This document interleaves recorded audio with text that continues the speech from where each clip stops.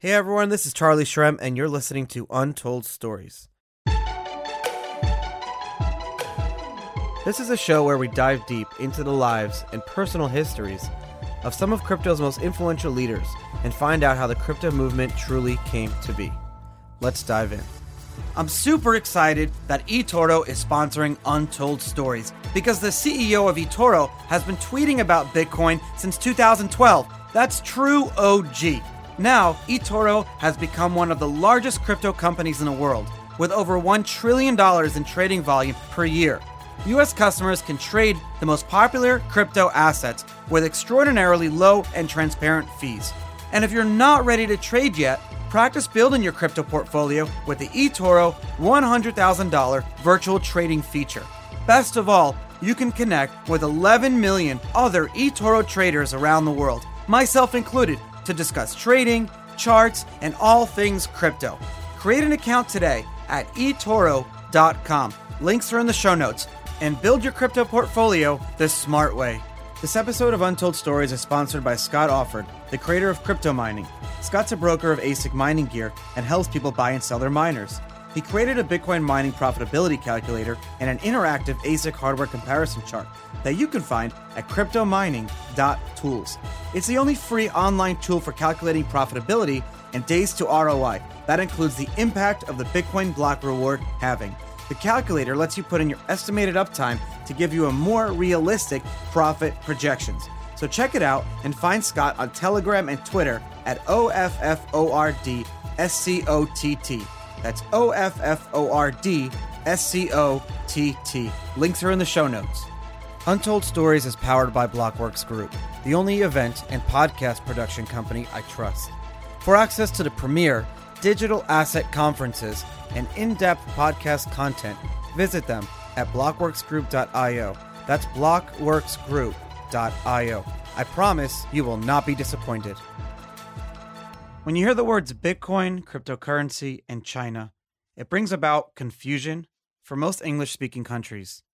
Just because it seems like there's a lot that we don't know, there's a lot going on under the layers, and things move and act differently in China and in a lot of the non-English speaking countries.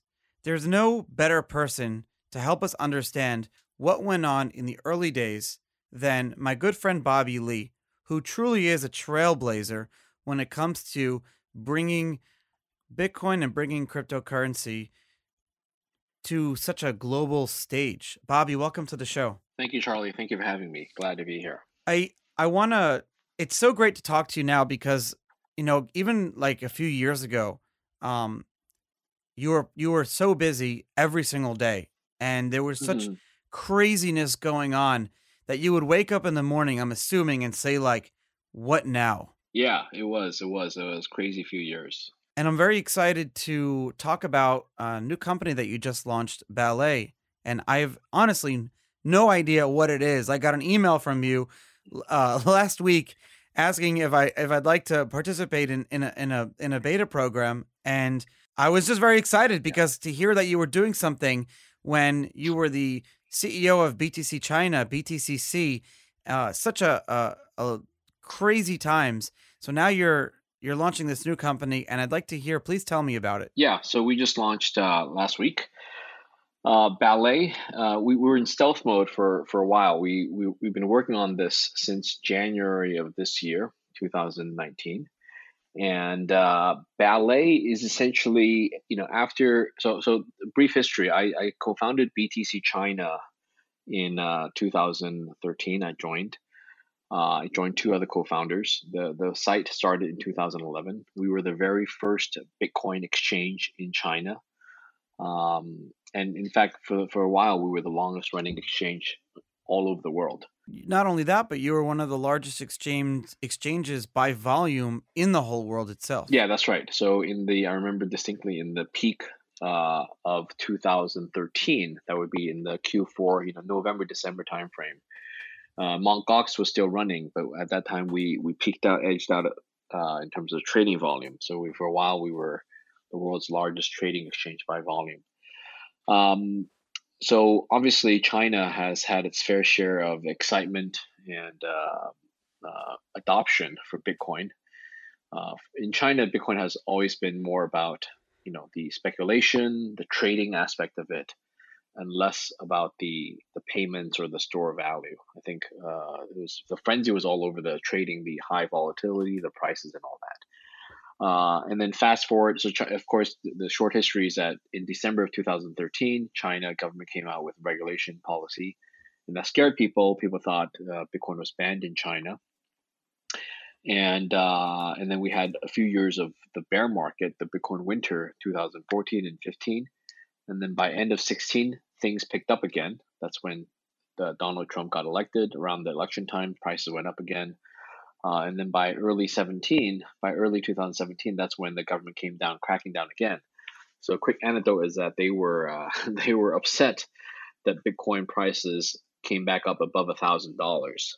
So they came to our office. What do you mean they were upset? I guess it's maybe typical of Chinese government perspective that they want to control things.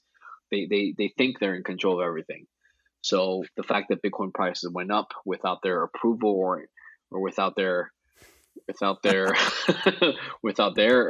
proposal, it was against their rules. So they came to us and say, "Hey, what's going on? Why are the prices going up again? Why don't you guys do something about it?" Wait, not exactly in those words, but it was weird. But I want to hear how this played out. Like who calls you? Oh, it would be. Do they just show up? Yeah, it would be the PBOC. That's the People's Bank of China. That would be the central bank here. So they have been essentially the so-called regulators overseeing the Bitcoin stuff since 2013. So prior to 2013, no one was paying attention. But by December, they took the lead, or they were appointed the lead by the central government to oversee anything to do with Bitcoin regulation. So again, because of the bear market, the winter in the subsequent 2-3 years from 14, 15, and 16, there was no action. They were nowhere to be found. But by early 2017, January, it was like the first week of January, they called us on the Sunday. They said, "We're coming in tomorrow morning." On a Monday, or actually, they called us on a Friday. Sorry, they called us on a Friday. Our company was out we all went to see a movie. I think it was a Star Wars movie, Rebel One. And in the middle of the movie, they called us. They were going to come in on Monday, and they brought like 12 or 15 people, lawyers and PBOC staff and all that. So that was a first surprise. Like, why all of a sudden you guys are caring about this again? Well, apparently it was because the Bitcoin price had just topped $1,000, so it got their attention again. And so the rest of the year, as if you know the history, the rest of 2017 was quite awkward. The exchange in China self-censored, and we stopped withdrawals, and then there was ICO boom. So at one time we're gonna do the regulations thing where they're gonna issue licenses. We got a preview of the licensing document and all that. That was in the late spring. What was the plan with that, and what happened? Well, the plan was they were going to give licenses to the top 3 exchanges. I remember it was you, Huobi, and OKCoin, right? That's right. That was the intention. Of course, they were going to open the licensing requirements to everyone. But I think they had in mind, essentially 3 will qualify, the rest won't qualify, kind of like that. Now that's just based on Sure, yeah, I think that was the assumption of everyone. Yeah. So, but nonetheless, we were working hard to satisfy the requirements in that long document. That was in late spring, early summer. We talked to our investors and all that. We got support. And June came around. May, June, July came around, and then there was no word. So apparently, we think the leaders in China had a change of heart. Either that, or there's always two opposing forces. Maybe the other side got more credibility and credentials. So you think within the party and within the powers that be, there were always conflicting sides of what they would want, like an overall crackdown. Correct. But isn't it within Chinese culture? And so one of the things that I kind of like about Chinese culture, it's like, we're going to regulate, and then there is going to be a loophole, and we're going to regulate the loopholes, kind of like the junket system of money in Macau. And can you explain for my listeners how that junket system works and what it's all about? Are you talking about the Macau junket system? Yes. I don't have a whole lot of perspective on that. The junket system, yeah. From what I understand, it's and it's very rudimentary here because again, my understanding is probably not even close as good as yours. But from what I understand, because I've been to Macau, is there's a limit to how much money Chinese citizens I see what you're can move into Macau. Yeah. So Chinese citizens, because China is a the economy is state controlled, right? So it's a communist country. There's one party system, and the other factor is that there are capital controls, meaning that money and capital is not freely movable across borders. So citizens and foreigners have a quota of how much foreign money you can exchange into the local Chinese renminbi currency, the CNY currency. And there's a limit on how much you can convert in, and there's a limit on how much you can convert out. It works out, it works out to about $50,000 on an annual basis. So Chinese citizens, if they leave China for vacation or whatever, they can only convert up to $50,000 worth of foreign currency. And Macau is considered outside of China's borders for capital controls purposes. So you can only bring the $50,000 worth of money to go gamble in Macau. So I believe you're talking about the junket system, the money, the so-called underground money tunnels, where gamblers would deposit the local renminbi currency with junket operators in China mainland, and then they can essentially draw on that credit when they get to the casino. Yeah, exactly. Yeah. And I remember walking around like in Shenzhen and there were these like shops that sold like watches and very expensive things for like hundreds of thousands of dollars. And I was asking my friend, who would buy this stuff? Who's walking into a shop, and buying something and he's like, well, actually the way it works is you walk in, you buy something for like, let's just say $100,000, but you don't actually take it. You then go to Macau and then it's the same store owner. So then you basically borrow against whatever you bought in China, and then you can use that money for gambling. And once you're done, you give them back the money and you get your money back, however it works. So that seems like, wow, it's such an apparent loophole. Like the loophole, people have storefronts in China. And basically he was explaining to me that the Chinese government actually regulates the loophole. So they know about it and like it's regulated. So I thought basically, like the way I thought things were going to play out, and I was very surprised it didn't, was that you would have, because you were having to do some crazy things, and I had to do things like this when I was running BitInstant and I read somewhere, and tell me if I'm wrong, that, they would ban you from using your corporate bank accounts. So what you would do is you'd create accounts for each customer individually and then move the money into their own accounts before you would allow them to actually trade. And these were all basically like loopholes. Yeah, exactly. The government would allow you to do them in a way. Yeah, it's very common. I think it's not so much that they would allow us to do the loophole. It's more like basically the regulation was not very airtight. So they issued some regulation, but the enforcement was very what I call inconsistent. So if there's inconsistent enforcement, people find workarounds. So what you term as loophole can be more positively described as workarounds. What's wrong with the term loophole? I think it's a pretty positive word. Yeah. So there's a well-known saying in Chinese where they say when the government issues regulation, the people will come back with counter regulation to counter all the regulation stuff. So there's workarounds and loopholes and so on. So it's very common. And sometimes they come back and they tighten the regulation, the rules, and then of course there's other workarounds around that. It's back and forth system. You mentioned something earlier about in the Chinese culture of gambling and speculating. Well, you said speculating, but I associate that with gambling. I've heard that, in the U.S., we have Las Vegas. You frequently travel there. But gambling is not so ingrained in our culture, but it seems like speculating and gambling is a lot more ingrained in the culture of China. Why is that? And what does that actually mean? I sort of see that. I've seen evidence. I've heard stories. I don't know why that is. I don't know if it's. Is I that just a doubt it's stigma?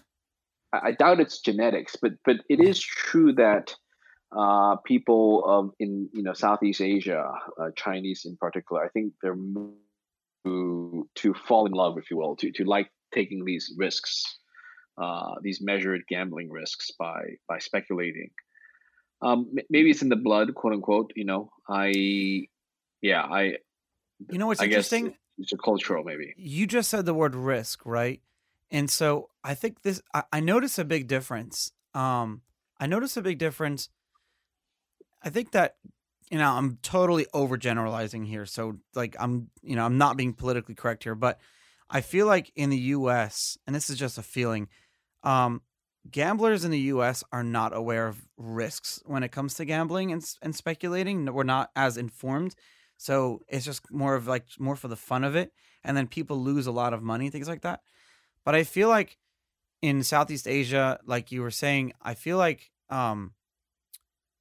they're more aware of the risks. And so gambling is more of like, yes, we're aware of that it's risky and we're aware of the odds and we're aware of the edge, but it's still worth it to do it. But then you have a lot of people who are just completely not well informed at all, and that's where the government has to step in. Am I wrong? Am I totally wrong on that, or is there some truth to that?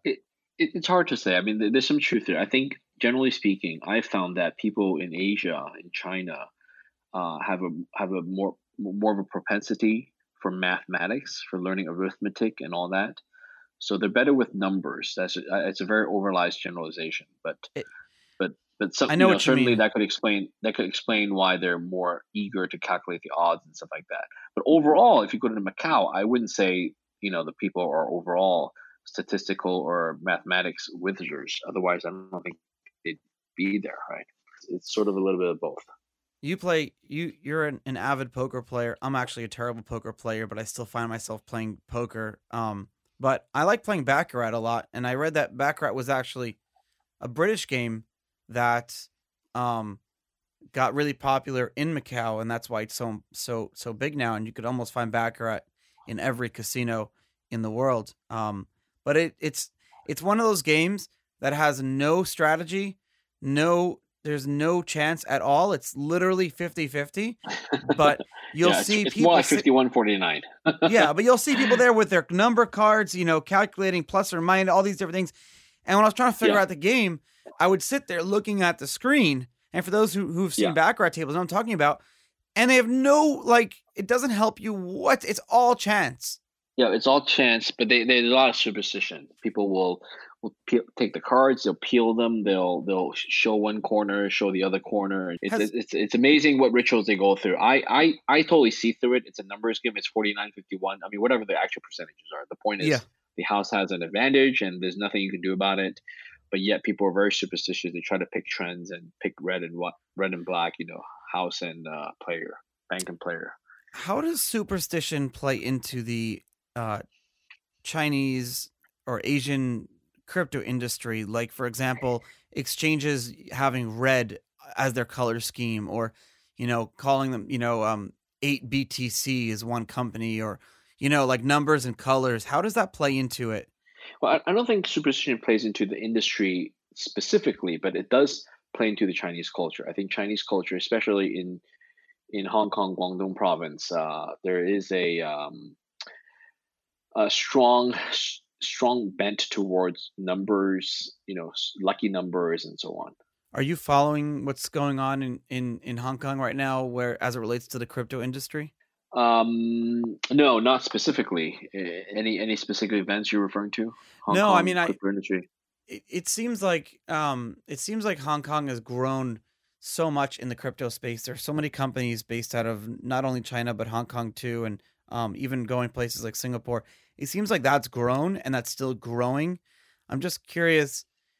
I follow a lot of companies on Twitter, like BitSpark, and a lot of different companies that are based out of Hong Kong, and it seems like they're still growing, they're still operating, they're still doing business in spite of the protest, because the Western media portrays what's going on in Hong Kong right now as like a virtual shutdown of the whole city. I see. Yeah, I'm not too familiar with the crypto scene in Hong Kong specifically. I've been in Shanghai for the last, what is it, 13 years now. So I go back and forth between the US and Shanghai. So tell me about ballet. Very exciting. You were in stealth for a long time. I want to hear everything about it. What you've been doing. Yeah. So ballet is a culmination of my experience in crypto. I've been in crypto for over 8 years now, 8.5 years almost. Um, and time flies. I remember just like yesterday. You know, 8 years went by a flash. I started mining Bitcoin myself in 2011. You feel I w- old. 8 years. yeah, time flies. I mean, it's like almost a decade, an epoch I in know. Bitcoin time. Ballet is a culmination of my experience for many years, and the reason I say that is I've done I you know I've dedicated myself full time to Bitcoin in terms of my career since 2013, longer than most people. Um, and what I have to say is that I ran an exchange, we ran a mining pool, we've done mobile wallets, that which was a custody wallet. We've even done launch physical Bitcoins under the BTCC brand. So I've been there, done that for many aspects. And this time, Ballet, what we're doing is we developed a really innovative solution to the what we think is the world's easiest and simplest, most reliable hardware wallet. It's actually, we think it's the world's first hardware wallet that is non-electronic yet has multi-currency support. Tell me So think about about that. How does yeah. that So think work? about that. So why do people go to hardware wallets? Well, first of all, why do people go to wallets at all? Wallets are needed for you to store and manage your cryptocurrency. In the old days, it was just Bitcoin. Now it's Bitcoin, Ethereum, Litecoin, XRP, and a whole bunch, because that's how people store and manage their assets. And of course, there are certain population who use crypto for trading and speculative purposes. But I've realized that for me, the single most valuable use case for Bitcoin is actually the investment aspect, to use it as a store of value. You invest in Bitcoin so the value goes up, sort of a hedge against the fiat currency. You follow me? Yeah, I actually agree with you on that. I think it's Yeah, definitely like and in one of the top utilities for Bitcoin today and crypto in general. yeah, like I've done my fair share of buying things online with Bitcoin, but of all those purchases, in hindsight, they were all regrettable in the sense that I spent so many Bitcoins back in the early years, right? And that's why no one Um, wants to spend Bitcoin anymore. yeah, but of course, you can also have your fair share of selling Bitcoin to diversify and to profit take, right? So that's also fair. But my point is that the global market, the Earth, we have that 7 or 8 billion people now. How soon will they adopt Bitcoin? The 8 billion people probably don't need Bitcoin to buy VPN service or to buy whatever online shopping they can do, but it's a great way to have real money in their hands without relying on banks, right? So the notion that you can also hedge against inflation and currency's loss of value, right? I think So that's what's going to happen in the future too. More, I think we're going to see the yeah, Bitcoin as a safe haven, but also as like, exactly, yeah, I agree. as a safe haven. So Ballet, back to my company. What did we do? Well, we started from that outset. We want to enable global adoption, mass adoption of Bitcoin. But to do that, we really have to make it simple. We really have to make the storage and wallet management of cryptocurrencies and Bitcoin very simple. Like, has to be brain dead. Has to be so easy that a 9-year-old child, to a grandfather or grandmother who's 99 years old, that they can use it. Okay. Today's class of wallets, I don't care if it's a mobile wallet, a hardware wallet, are great from a technical geek perspective, but they're way, way, way too hard. Okay. So what the insight was, what if we make a physical hardware wallet that was super easy? To make it super easy, we purposely decided to make it non-electronic. So as you can see from our website, Charlie, the Ballet wallet is a steel card, stainless steel, with the private key embedded inside underneath a tamper evidence sticker. So and then of course on the top of the sticker we have the public address, the actual Bitcoin address, if you will. What this allows for is it allows people to easily scan the QR code. By the way, the address is also printed on the top of the card so that people can verify it and type it in if they want to. But they can quickly deposit Bitcoins to it. So that way, if you bring it up to a Bitcoin ATM at a store, at a vending machine, or just a friend has a Bitcoin wallet, they could just scan it with their mobile phone and send Bitcoins over. So it's very easy to receive the Bitcoin. And once you receive the Bitcoins, this wallet, this stainless steel card, is now the actual bearer instrument. It has your Bitcoin. You don't need to remember any passwords. There are no accounts to open. There's no KYC process. There's no login, no passwords, no two-factor codes to remember. There's no 2FA. There's no SMS verification, so you don't have to worry about SIM hijacking, right? There's no account names and stuff like that at all. Everything's on that card. So it's a private key on the card and with a decryption passphrase. There's a wallet passphrase as well that's etched onto the card. So it's How does that work? Yeah. Well, in terms of what? In terms of retrieving the funds or in terms of storing? So I understand how you would. So can you physically, you can verify how much crypto is on the card. Yep. And then you're using the actual card as a bearer instrument, and you can verify. So it's actually, the card is could potentially be passed from person to person. That's exactly it. Instead of having to transfer them offline. Yeah, I'll tell you about that. For example, let's say you have the card and let's say you're nice enough to load 1 Bitcoin on there. So by scanning the QR code on top, anyone can verify that this address actually has 1 Bitcoin according to the blockchain. And by the way, we support Bitcoin, Bitcoin Cash, anything, right? Any other cryptocurrency, including Litecoin, Ethereum, and all that. So you can scan it, and then you can quickly check the blockchain. It has 1 Bitcoin.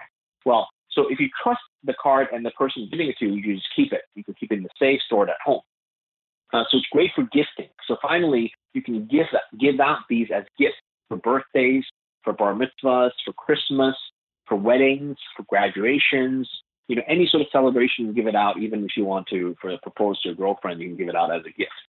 Now, what happens is the cards are, because the card has the private key for your Bitcoin account that's on the blockchain. If you want to move Bitcoins out, you would peel that tamper evidence sticker. It will reveal the private key, another QR code underneath it, and you can scratch off the wallet passphrase, and then reveal the passphrase. So those two components together, using a mobile app, you can then send the Bitcoins anywhere in the world. You can send it to Coinbase, you can send it to an exchange, you can send it to another friend, you can send it to your other wallet. Make sense? It makes sense. eToro is crypto trading made easy. It's one of the largest and smartest trading platforms in the world, with extraordinarily low and transparent fees. Join myself and 11 million other traders and create an account at eToro.com. Links in the show notes, and build your crypto portfolio the smart way. As a mining equipment broker, Scott Offord wants to make sure his clients are well informed and making data-backed business decisions. Scott created the only free online tool for calculating profitability and days to ROI for miners. It's a better way to compare the efficiency of various models of ASIC miners and to see how the price of the miner and the efficiency impacts your mining profitability. So, check it out at cryptomining.tools and find Scott on Telegram and Twitter at OFFORDSCOTT. That's OFFORDSCOTT. So, do you see people ever redeeming and not using the cards, or you think eventually the cards can become a collectible item, or it'll be used like for actual transactional or long-term savings? We think it'll be used for actual transaction long-term savings. It's actually very affordable, right? So the cards, there's not going to be a premium on it. It's not. I mean, it can be collectible if you like it, but they'll be cheap enough that people can buy and give away, right? So it will be used on a daily basis. We think a lot of people will be using them for gifts. A lot of people will be using them to manage their asset. The great thing about this is you hear stories of people losing their Bitcoins because they forgot a password or they get locked out of accounts, or even if someone gets hit by a bus, right? The rest of the family or their children will have no access to the Bitcoins because it was all locked up in the passphrase held by the owner. But with this, if your Bitcoins are on these cards, as long as they're safe, it's great for what we call inheritance or estate planning, right? You can give it out. You could pass it down to your children and your grandchildren. So we really think we have an innovative solution that's really for the mass market. Would you be selling them preloaded? Unfortunately, we will not be. That's a great question, Charlie. And again, this is due to my experience, right? In the past, I ran an exchange. I ran a custody wallet. we've researched all over the world in terms of regulation, licensing, and all that. In many countries, including the United States, strictly restrict that if we're transmitting money, where if I sell you a wallet with money on it, or if I offer you a custody wallet service, whether it's in the state of New York or in other states, according to FinCEN, it falls under a money transmission guidelines. So we require a money transmitter license, or what they call a MTL or MSB, money service business. So to get a license, that's a state-by-state thing. And then in New York, there's even more complex, the BIT license. So in our case, we're not selling any wallets that has money in it. So these are empty wallets, no different than selling a physical leather wallet where you put US dollars in it. We're just giving you a container that instead of storing US dollars, you could store cryptocurrency. So in that case, we purposely designed our business model around the fact that we're offering a really useful product for the mass market that will not be regulated. So you don't need to tell us your name. You don't need to give us your ID. There's no KYC at all. Even a mobile app has no login, no passwords, no KYC. So our app is just, you just download it and run it. I think you'll see like potential additions. You may like, because I have two sets of your full sets of your BTCC chips, full sets of great. Them. They're like hidden away somewhere in an undisclosed location. You actually signed both. You signed That's both great. Sets. Yeah, and they're dear to my heart. Like I'll hold them for forever. Do you anticipate launching something like that for this, where you have like specific versions, maybe like a rose gold or like a titanium version, or something that people can give you? If you make like a rose gold one, I'd love to give one to like my wife or something. Yeah, that's a great point. So let me just recap for your audience. Several years ago, I think it was 3 years ago, at BTCC at the time, we launched a series of physical Bitcoin. So we started with the one Bitcoin. It was a titanium coin. It was loaded with one BTC. At the time, this was before the Bitcoin Cash and all that forks. So it was one full BTC. And then we later launched the poker chips. We had a 5 BTC as well, titanium. We had the blocks, which were full block reward. We had the poker chips, different denominations, half a Bitcoin, a tenth of a Bitcoin, a quarter, and so on and so forth. So you got the color set. We had limited editions of those. So those are all sold loaded with currency. And there was a lot of logistical nightmares shipping it internationally, and also, money transmission stuff. So in the end, that business model was a little bit flawed. It was hard to scale, okay, because of the loaded nature. But they were fun. Very expensive. They were fun. They were great fun. They were insured. There's insurance aspects. They were a lot of fun. Collectors loved it. They're all sold out. Now they sell for a premium. I don't know, do you have the 5-color set or the 6-color set? I have the 6-color set, I believe. Oh, wow, awesome. So there were only 200 of those made worldwide, the 6-color signature set. They sell for over 2 Bitcoins today. So the set you have has 6-color chips in it, and the nominal value is only 0.641 Bitcoins, of course, with the 4 coins and all that. But today they sell that chipset. That chipset will probably sell for over 2 BTC today. So over $22,000. The 5 chip set. What's the total denomination value of that? The 5 chip is missing the purple half of Bitcoin, so it only has 0.141. So it's a black chip, green chip, red, blue chip, red chip, and a white chip. That's the 5-color chip. Yeah. So nonetheless, those were the physical Bitcoins sold by BTCC. Yeah, that business stopped. Yeah, I just checked my list, and each set has 0.641. So I have the six chips. 6-color chips. Yeah, there you go. Congratulations. Wow. So I'm holding those forever. Yeah, absolutely. And by the way, they were great for gifts, right? You buy some Bitcoin, you give it to a friend. Now with Ballet, we're not making round chips. We're making these credit card size stainless steel cards. And you mentioned the rose gold. We will eventually release a high-end product under a different banner. The version today, the series is called Real, R-E-A-L. The idea is I'm giving you real Bitcoin. I'm giving you real Bitcoin, real Ethereum, real Litecoin, and this is real cryptocurrency. Yeah. Do you know why I like this? Because so I'm a big like hardware wallet geek. I am. I own one of anything physically manifestation of Bitcoin. I own. So I literally have a drawer filled with every single hardware wallet that exists. And I'm telling Yeah. you can name me one right now. I own one. And I own multiple, and I give them away because I like to geek out and nerd out on them and play with them and stuff. That's and exactly so, it. That's why you're so well respected, Charlie. You're such an early pioneer. That's thank awesome. you. I appreciate that, and I believe you are as well. And so, what I like about this though is because in my pocket currently, I don't have anything. Yeah. So what you're saying is basically it will be the same size and metallic feel as my American Express card. And so exactly. if I can carry one. Exactly. The titanium, exactly. The platinum card. Yeah. So it will be same size as that. When you carry that, you might want to even carry 2 or 3 because you carry them either empty or whatever. And then when you meet a friend at a coffee shop or at a dinner, they say, hey, what do you do? What are your interests, hobbies? Bitcoin, would you like to buy some? Or here's a small gift. You can immediately load it with whatever amount you want, $10, $50, $100, and hand it to that person. And they will now be a proud owner of Bitcoin. What is it? What will it cost? What does it cost now for an empty one? So I don't want to talk about it on the podcast. It's all on the website. You could go pre-order now. Amazing. Right. So we've opened up a beta program. You could download the app. You could apply for the beta program. We're sending these cards out to all the industry leaders.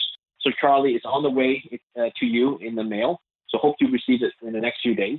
We're very excited. We just launched it last week. And the reason, by the way, I sold my company last year, right? I sold BTCC last year in early January 2000.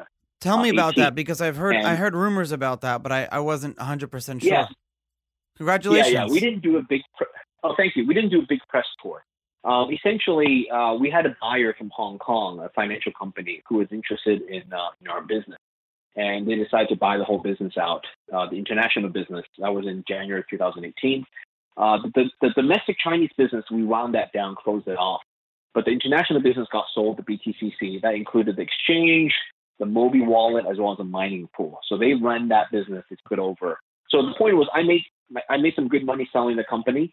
In hindsight, the timing was quite good, but it wasn't exactly timed like that. Are you funding Ballet yourself? Yeah, I'm funding it. We have some investors as well. Isn't that the best? It's very exciting. Yeah. So the point is that, I've made some money in both selling the company and also from my early Bitcoin investment. So the point is, I don't need to work. I don't need to be an entrepreneur again. But the idea for Ballet was so compelling.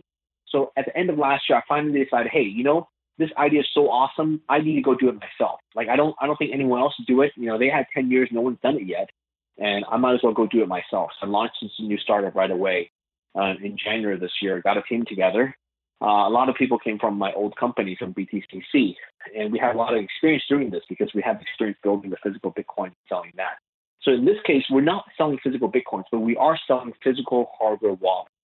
So the innovation here is they're empty wallets, that they're non-electronic. The reason they're non-electronic, Charlie, is that looking back, all electronic wallets are cumbersome and they're prone to electronic failure. They're prone to security hacking. They're prone to battery power issues. They're prone to firmware upgrade issues, right? All the ledgers and treasures that could go through firmware upgrades. And a lot of times that could be a scary moment. And sometimes some of them have NFC chips, Bluetooth, pairing issues, and all that stuff. So I think they're great for geeks like me and you maybe, but certainly the hardware wallets that are electronic in nature are not necessarily suitable for the everyday person. I agree. So we purposely made Ballet Wallet non-electronic and then resilient. Literally, you could put in the time capsule 20, 30 years later, you can come back, funds will be there. I heard a great quote from someone, and I like that you keep saying wallet because someone said wallets are for like one thing, but vaults are for like more complicated. I forget the exact quote, but it kind of makes sense. Like the Trezor, Ledger, all these hardware wallets are great, but they're not for everyday use. They're not for like, you don't carry a Trezor in your pocket to show people and to promote advocacy for Bitcoin or any cryptocurrency. But this is something that I literally, as I said, I'm excited about it because I literally will carry one in my wallet and then it'll be fun to show people or, God forbid that, and you've probably experienced, I've traveled over 40 countries and you've probably traveled to more. Wow. There have been times where I've been in a pinch, where there have been times where like your credit card doesn't work. And what do? If you simply carry a card with one Bitcoin on it, you can literally be in Mongolia, anywhere in the world, in Africa, Morocco, anywhere in the world you could be. you can find someone willing to buy your Bitcoin. It's like gold. Absolutely. Or buy a fraction of it. Yeah. Buy a fraction of it, right? Not just the whole thing. And that's why exactly it. We will enable that. That's why this is so important. I'm very excited for it. How did you design it? So I think it will really enable more global adoption. I think if we're successful and if we catch the bull market well with timing wise, I think this can make a dent in increasing global adoption of Bitcoin, people holding it. So the design is this. Okay, the principle was we wanted to borrow from the physical Bitcoins. The notion that the private key is on the device itself, it becomes a bearer instrument. You think about it. Normal people, okay, not computer science geeks like myself. Normal people, they don't know how to do digital security. They don't know how to do passwords. They don't know how to keep passwords safe. They don't know how to do two-factor authentication. They don't know how to do chips and firmwares and security updates and patches and all that stuff, right? They barely know how to log in, and they don't want to do password resets and 2FA and SMS verification, right? So normal people actually know how to keep things safe. They keep it safe because they lock it at home. They lock it in the drawer. They keep it in the bank safe. You keep it in your pockets. Don't lose it. So the notion is we want to bring cryptocurrency, which is so virtual, bring it back to the physical world, make it into physical instance where we hand it to you. You hold it. You keep it safe. That's as simple as it gets. And again, children can use it. A grandparents and great-grandparents can use it as well because you don't need any apps with it. We have a great mobile app as a companion tool, but it is not necessary because as soon as you load the Bitcoin onto it, your card is loaded. It has value. You don't need to use the app at all unless you want to check the value, right? Does that make sense? It makes complete sense. So we designed it from that basic principle to be non-electronic. And then we chose a really strong material, stainless steel. We made it the size of a credit card to be compatible. But the card itself, there's nothing on it. There's no pin and chip. There's nothing like that. There's no magnetic stripe. There's nothing. All it has is a sticker with a QR code underneath it, and it has the passphrase. Oh, I want to tell you something really cool, Charlie. Yeah.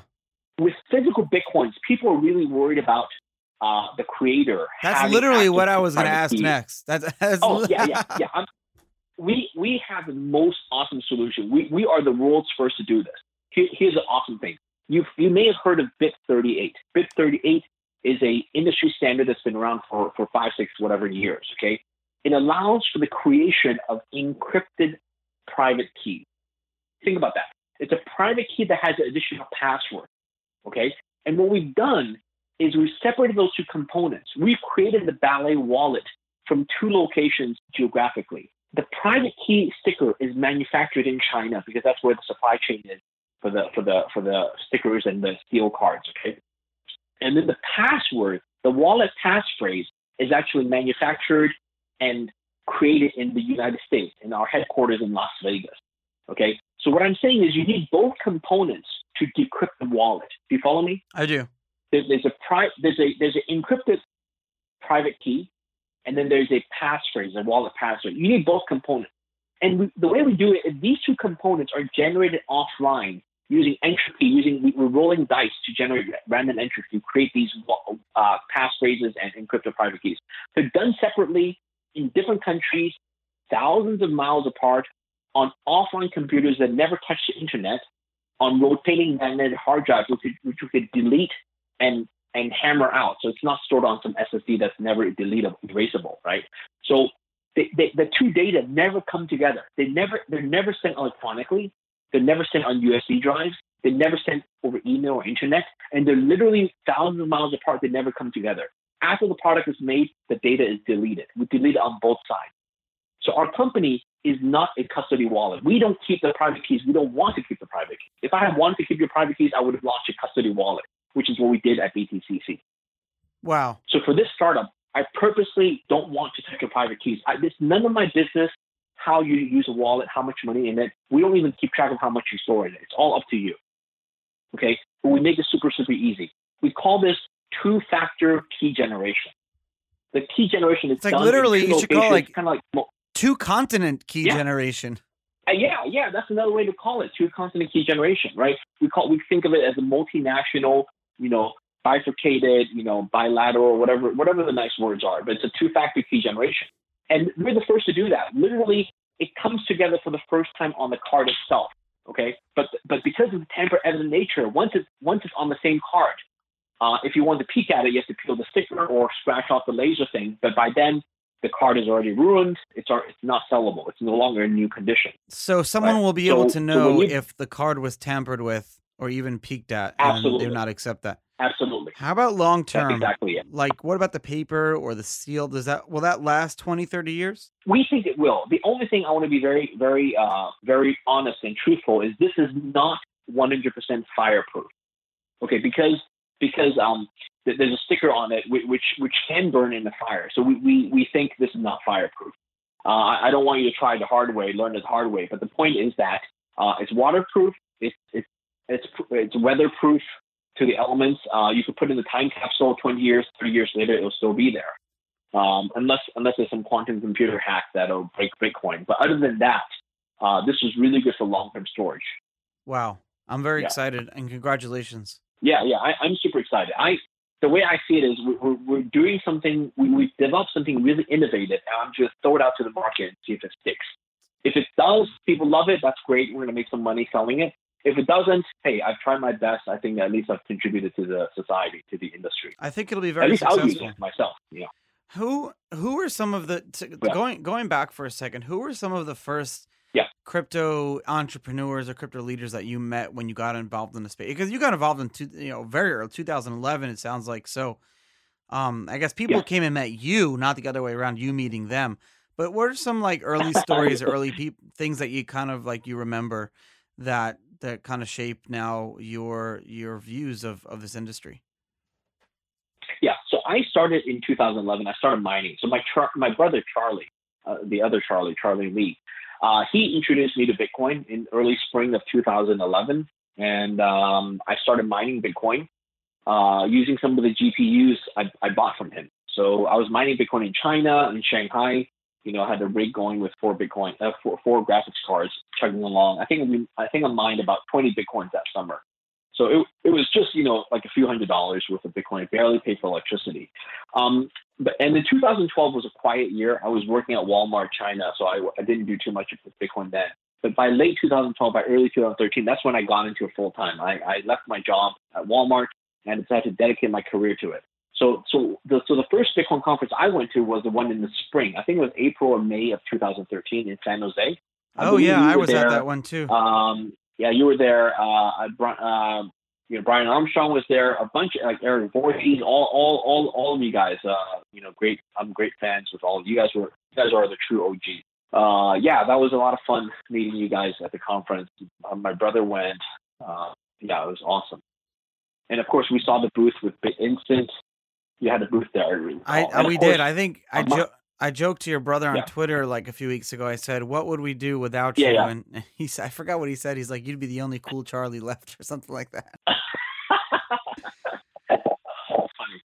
That's funny. Yeah. And what else? And Mike Caldwell, right? He's the maker of the Constations, the very famous. Yeah, we had him on the show. Bitcoin. Yep. Mike Caldwell, awesome guy. I met him there as well. I bought my first Constations coin off of him at that conference in person. Hey, are you going to be... That was quite memorable. Last year, I was in this poker tournament in October in Las Vegas, and your brother played. It was a World CryptoCon. Are you interested? Are you playing this year? Yeah, how was that? I haven't signed up yet, but I'm interested. I'll be there for that time at the end of October. Yeah. You should. I'm running my own event that day. A trading event. Cool. You should come to that event too. Absolutely, yeah. We'll try to go to World CryptoCon. The Litecoin Summit conference is also there. It'll be the same week. So I'll be there for that. But I'm not going to be on the same table as you though, because I don't want to lose. They put me next to Scotty Wynn last year. Here, I've probably played poker 3 times in my whole life, and they put me next to Scotty Wynn, who's taken me all in every hand. For those that don't know, he's top 10 poker players in the world. Absolutely. Yeah. I've never met him, but I've seen him on TV. I'm never playing with him again. Yeah, they go really aggressive, especially against new people. Thanks. That's what you do probably too. No, I'm not that good. I did play in the World Series of Poker last year, 2018. That was a lot of fun. I did that for the first time ever. Share me some tips and secrets of how you play poker to make me a little bit better. Well, for poker, it's a game what they call of incomplete information, right? Because you have two cards, they have two cards, and then there's the common community cards, the flop, the turn, and the river. But in the end, maximum you see 7 cards, right? There's 5 on the board, and you have the 2 whole cards, and there actually actually 2 cards in the deck. You only have 7. You've only seen 7. So what cards can the other opponents have? It's a huge mystery, right? It's based on, you have to deduce it based on how they've acted, how they've behaved. Are they truthful? Were they trying to scam you? Were they trying to, overplay a hand, and so on and so forth. So one of the insights is there's a concept called you don't play your cards, but you play the person, right? You can essentially outplay someone just by outmaneuvering them, and making basically play as if you had a different hand. Yeah, and they might fall for it and believe you have a different hand. That's a good right? point. Sorry, you continue. No, it's just that. Like when you said Scotty Nguyen was going all in on you. Well, you knew, for example, Charlie, he's a good player, and you were thinking that he must have a good hand. He might just have Queen 3 offsuit, and because. So how should I have played it differently then? I don't know. It depends on circumstances. So I was playing against what they call. Yeah. I was playing a few weeks ago, and just like a fun game, and I noticed there's this guy at my table who just didn't like me for some reason. I guess because I was, he was there all the time, and I would hear I'm a kid. Yeah.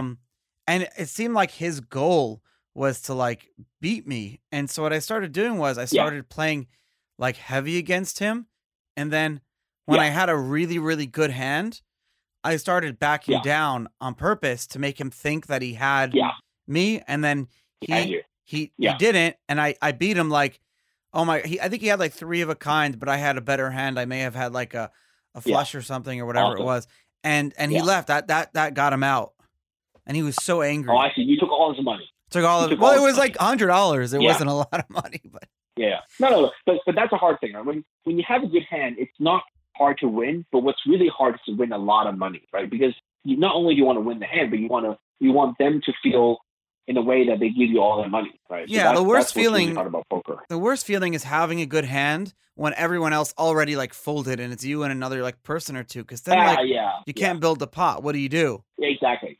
That's why they say pocket aces aren't that great, because pocket aces, you win outright, but you don't necessarily win a lot of money. And the worst thing is sometimes you get really trapped and you lose a lot of money with pocket aces. Whereas like a suited connector, like a 10 jack suited or K jack suited, can win you a lot more money. That's a good point. Hey Bobby, so how can people follow what you're working on and what you're doing? Oh, your Twitter, your website, all that information. Yeah, my Twitter is Bobby C. Lee at BOBBYCLEE. On Twitter, our company Ballet is at Ballet Crypto, so it's BALLET Where'd you come up with that name? Why did you choose that? Yeah, Ballet. The reason is it's really unconventional, and we actually went through a lot of names, and finally we settled on this. We liked it for a variety of reasons. The number one reason is it's so non-standard for a crypto sort of finance company that what's great is in terms of trademark and purposes, there's no finance companies ever using the word ballet, right? And the other amazing thing is that it nicely describes our product and our sort of vision. It evokes a sense of simplicity and elegance. We think our wallet is so simple and elegant that really can reach to all corners of the world. Okay, and the word ballet is actually pronounced the same and spelled the same in multiple languages all over the world. It has instant recognition, and I think people will remember it. Ballet. Wow, that's a great point. Lastly, I never thought about that. Yeah. Which point? Like that, it's a universal word. Yeah, it is. It's a natural English word. It's universal. Ballet in French and Spanish, in many languages, even in Chinese, it's pronounced ballet. And then also, basically, it starts with the letter B, which we stylized to look at the Bitcoin B. So we made our own version of ballet, our own version of that B logo. So our app is called Ballet Crypto. Our Twitter account, Ballet Crypto. You can go to our website. It's really exciting. I hope your audience learns more about Ballet Wallet. They can find great use for themselves or for their friends. Go come to our website, pre-order it, or even apply for a beta program. Excellent. Thank you so much for coming on the show today. I really appreciate it. Yeah. Thank you, Charlie, for having me. Thank you. I'll see you in October. Yeah, let's meet up in Las Vegas in October. Sounds good. I'll talk to you later. Bye-bye. Okay, thank you. Bye. Hey everyone, thanks for listening. This episode of Untold Stories is sponsored by Scott Offord, the creator of Crypto Mining. Scott's a broker of ASIC mining gear and helps people buy and sell their miners. He created a Bitcoin mining profitability calculator and an interactive ASIC hardware comparison chart that you can find at cryptomining.tools. It's the only free online tool for calculating profitability and days to ROI. That includes the impact of the Bitcoin block reward halving. The calculator lets you put in your estimated uptime to give you a more realistic profit projections. So check it out and find Scott on Telegram and Twitter at OFFORDSCOTT. New episodes go live every Tuesday at 7 a.m. EST. Links to our Apple and Spotify channels are in the show notes. You can also follow me on Twitter, Charlie Shrem, to continue the conversation. See you next week.